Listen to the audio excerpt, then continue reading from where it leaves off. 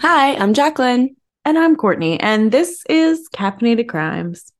It is a lovely, rainy, cold Sunday morning here, where Courtney and I have seen each other 3 times in the last 36 hours, and we still just talked for 45 minutes before pressing record. So, in case you wondered what our relationship is like, We got a I lot feel to like say. that sums it up. I mean, how do we literally never run out of anything to talk about? It's actually truly, I don't really know if I want to say a miracle, but impressive maybe.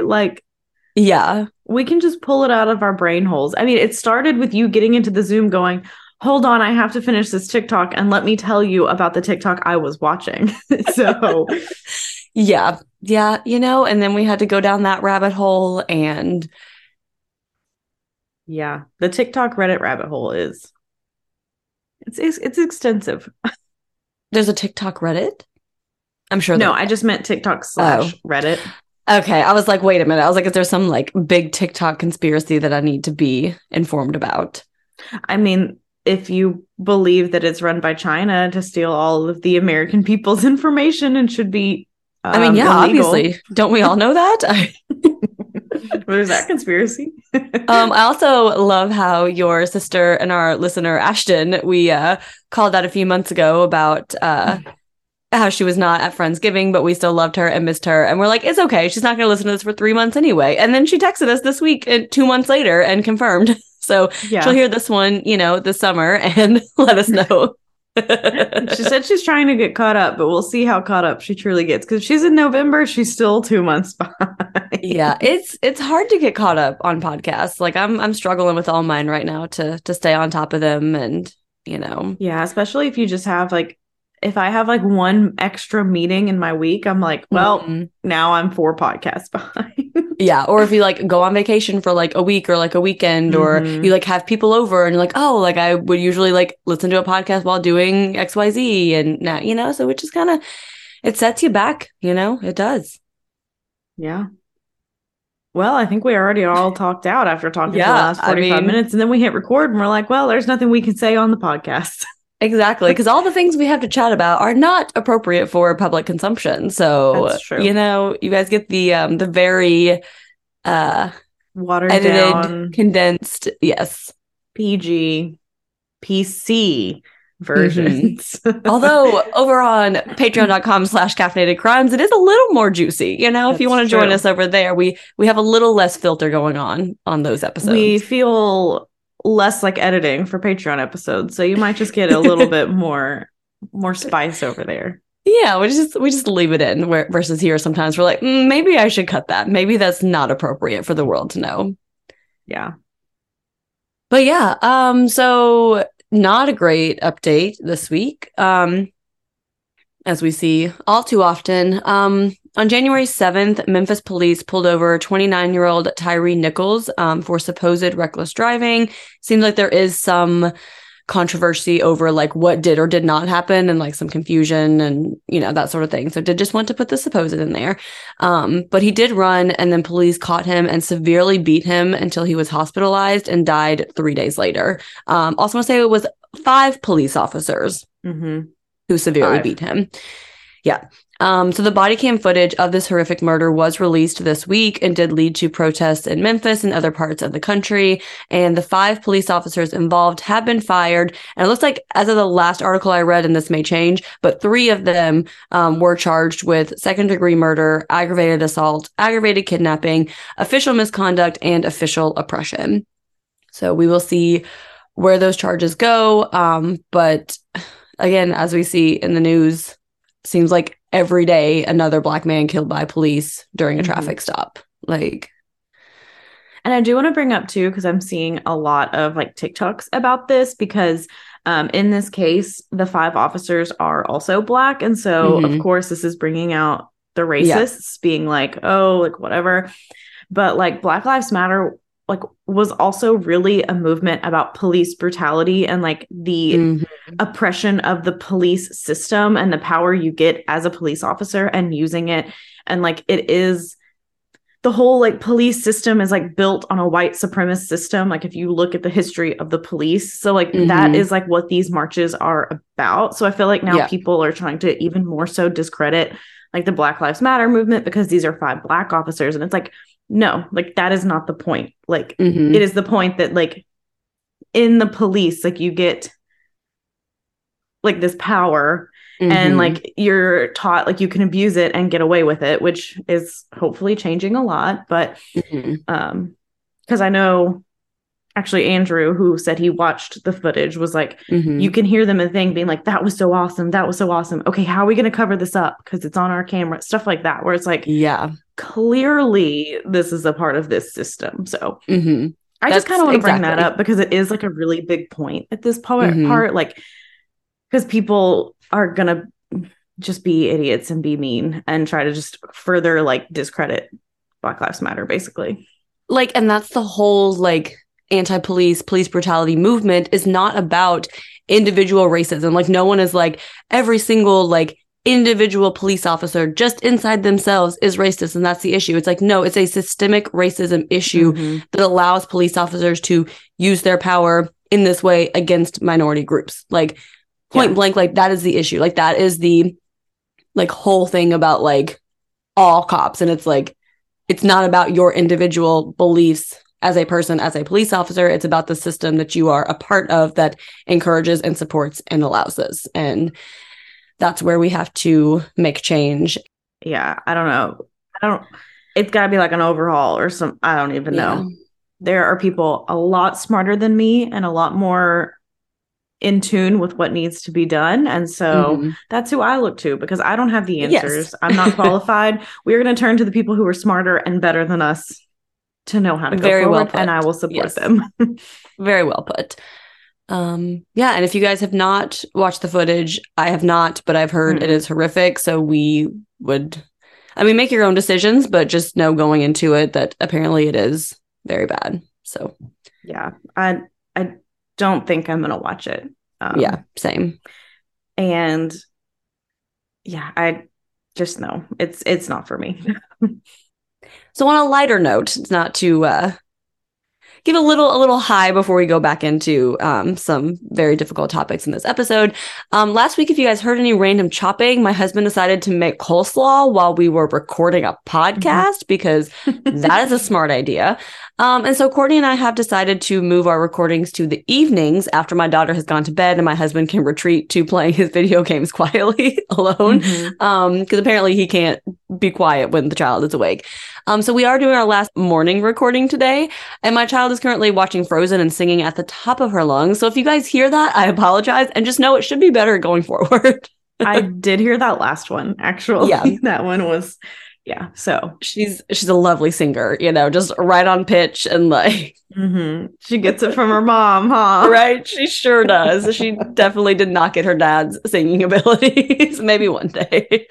But yeah, we're gonna move these sessions to the evening, just not this evening because the Bengals play this evening. So we're gonna have to wait until which I was thinking. Also, we do have the Super Bowl coming up, so then we're either gonna have to do Saturday or a morning again. Yeah. We're gonna have to adjust, but we'll figure it out, guys. We can always do night recording. I'm a night owl, so this works great for me personally. Not that we record that early, which I was like, yes, like going forward, I can sleep in on Sundays. And then my body woke me up at like 8 a.m. today. And I was like, wait a minute. Yeah. That's You're not like, what no. I meant. No. That's not what I meant. Oh boy. Okay. So that's all we have about that before we get into the rest of this. Yes. So our resources today was a womenshistory.org article, a few National Park Service articles, Britannica.com, and Women and the American Story, like New York History Organization article. So February is Black History Month. So we want to take a little bit of a different approach and just like kind of highlight like a Black activist in history who made like a big change. Basically, like it's not necessarily a lighter topic. We are still talking about very serious things, but this is someone in history who really, despite all odds, like tried to push the progress forward. So it might not be your traditional kidnapping murder story, but a little different here.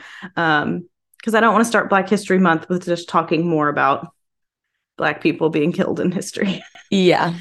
That's which, like we said, with today's update was not planned, but unfortunately the police officers have other anyway. Yeah. I was thinking that too, and I was like, this has to be our first update in February is this. Yeah. But we did intentionally try to give you a more positive Black History Month story instead of, like Courtney said, just telling the stories of more Black people who have been murdered, which are important stories, but we also want to highlight, more positive things and achievements and progress.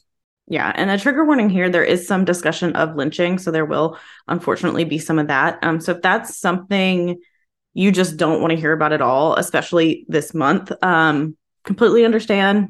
Mm-hmm. Does not hurt our feelings. Move on. We'll be good. Yes. So Ida Bell Wells was born in Holly Springs, Mississippi on June 16th, 1862. She was born into slavery during the Civil War, and she was the oldest daughter of James and Lizzie Wells, and she had 7 siblings. So once the war ended, Ida's parents became very active in Reconstruction era politics, and her parents really highly valued education and really encouraged Ida to learn as much as she could. So Ida did enroll in Rust College. So Rust is a historically Black liberal arts school, and it's actually only one of 10 historically Black colleges and university that was founded before 1869 and is still currently operating today. Wow. So I thought that was pretty interesting to know. Yeah, definitely. So it was founded by the Freedmen's Aid Society, and James Well was a part of the society as well.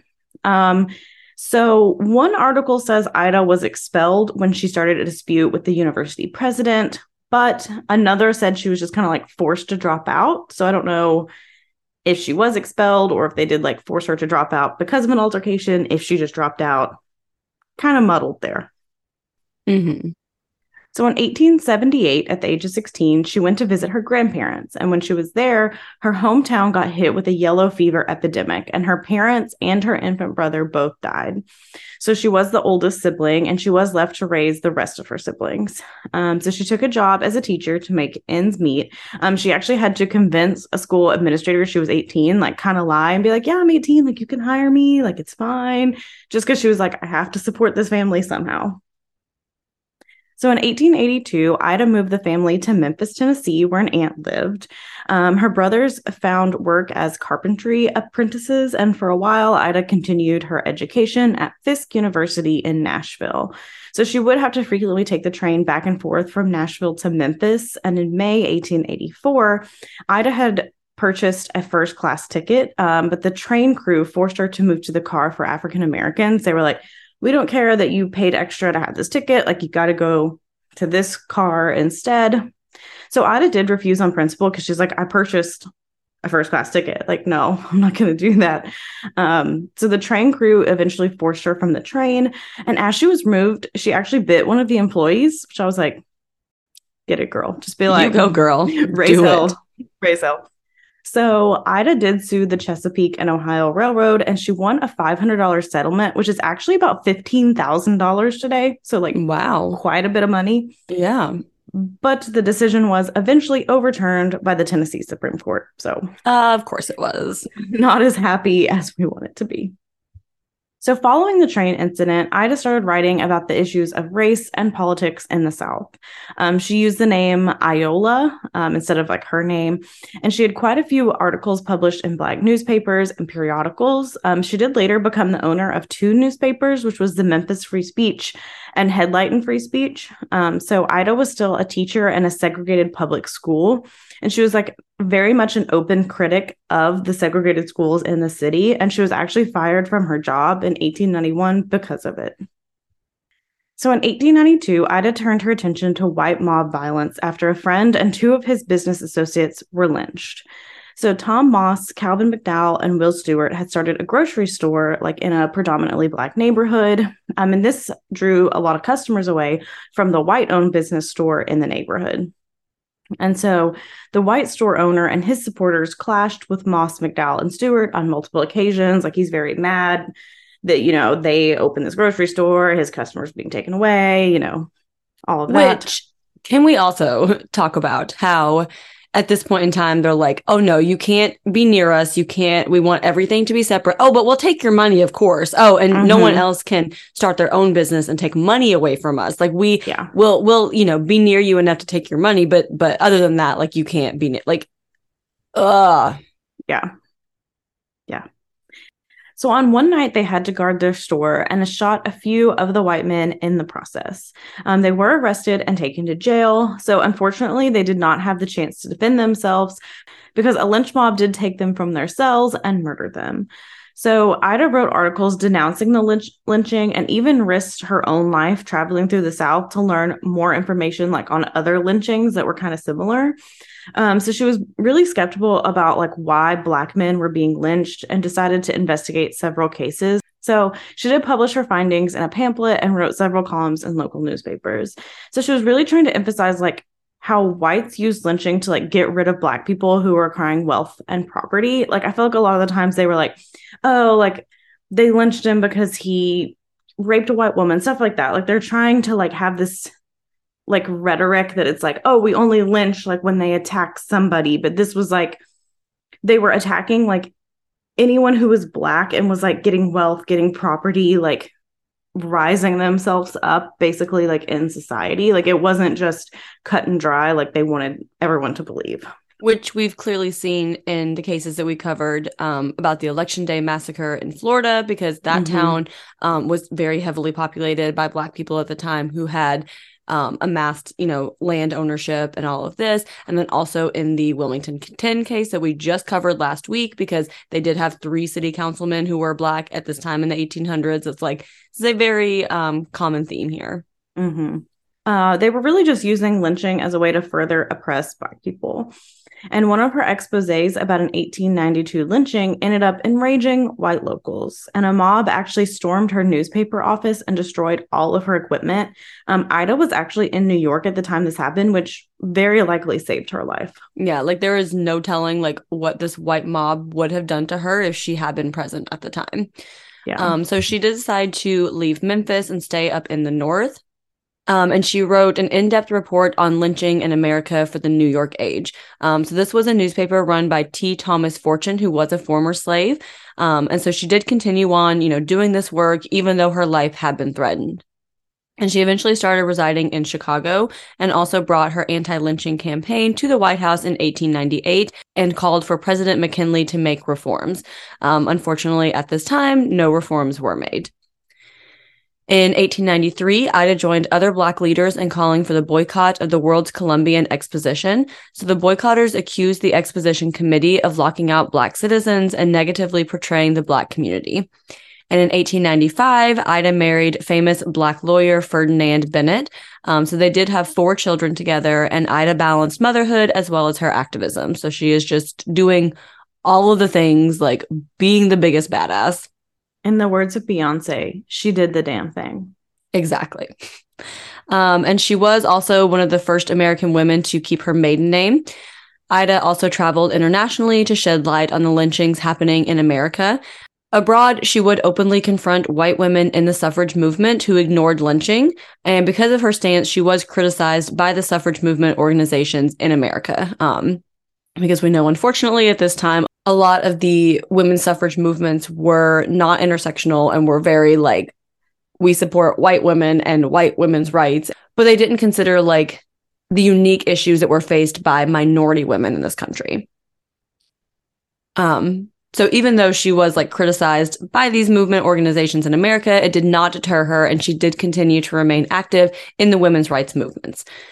She was a founder for the National Association of Colored Women's Club, which was created to address issues dealing with civil rights and women's suffrage. And in 1908, there were brutal attacks on a Black community in Springfield, Illinois, and Ida took action.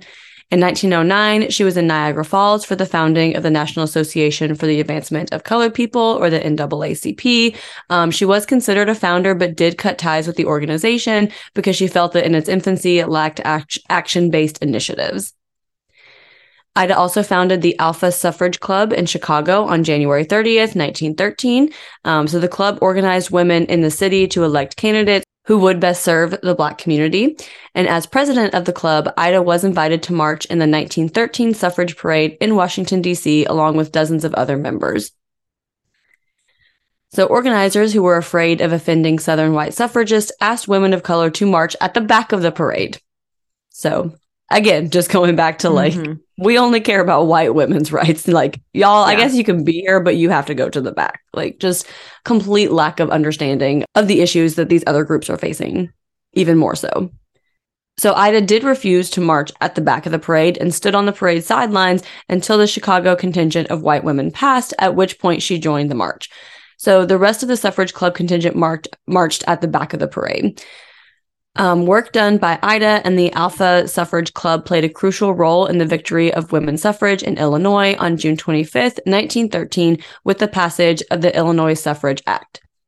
In 1922, she supported an anti-lynching bill that went before Congress. The bill did end up failing, as did all efforts to end lynching.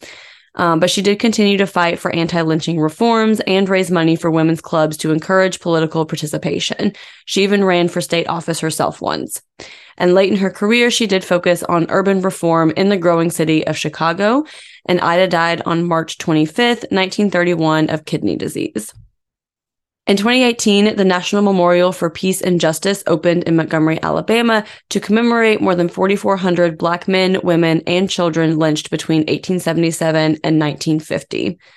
So yes, I want you to keep in mind that 1950, when many of our parents and grandparents today were alive. This is not a far removed issue here. Because I think that's the common rhetoric, is it's like, well, that was just so long ago. And I'm like, it's not that long ago. It's not that long. Not at all. And in 2020, Ida was given a Pulitzer Prize for her outstanding and courageous reporting on the horrific and vicious violence against African Americans during the era of lynching. So the Ida B. Wells Barnett House is in Chicago at 3624 South Martin Luther King Drive. And it is a private residence and not open to the public, but it is a National Historic Landmark. So that is the life and all of the activism work of Ida B. Wells. Yeah, definitely just someone who had a lot at stake. I mean, you see her, like where her newspaper was and how she could have been murdered then, and just like so much at stake. And she just kept pushing and fighting for, like, you know, anti-lynching and women's rights and Black women's rights and reform and Black communities and stuff like that. And she just fought, even though she did have so much at stake. So we just really wanted to like highlight her, because like I've heard the name Ida B. Wells, but I didn't think I've like really like heard like everything she had done. So I think it was just important to really like talk about her and try to focus on, you know, some of these. It's not a happier story, because there is still lynching and oppression and everything like that, but just someone who fought so hard and is such an inspiration. Yes, definitely. So in light of the content of this week's episode, and this being Black History Month, and us just being two dumb white women who don't know anything, who are doing our best to try to get information out into the world, it does feel a little not appropriate for us to share perks of the week this week, because white women do too much talking, and white women do too much inserting of their own lives and opinions and thoughts and all kinds of stuff. So we're going to shut up this week. So instead of perks of the week this week, we do encourage you to seek out Black-owned businesses and look to our Black leaders and Black organizations that help to fight the oppression that is still unfortunately continuing today.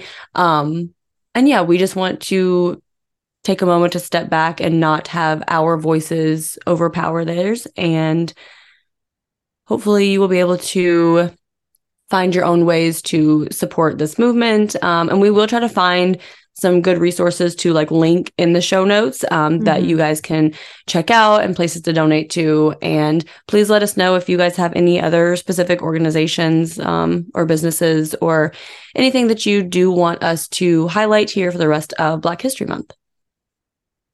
Yeah. And please also be sure to not be a white, if you are listening and you're a white, don't come in and try to be a white savior. Don't try to come and cry about oppression. Like, just don't do any of that.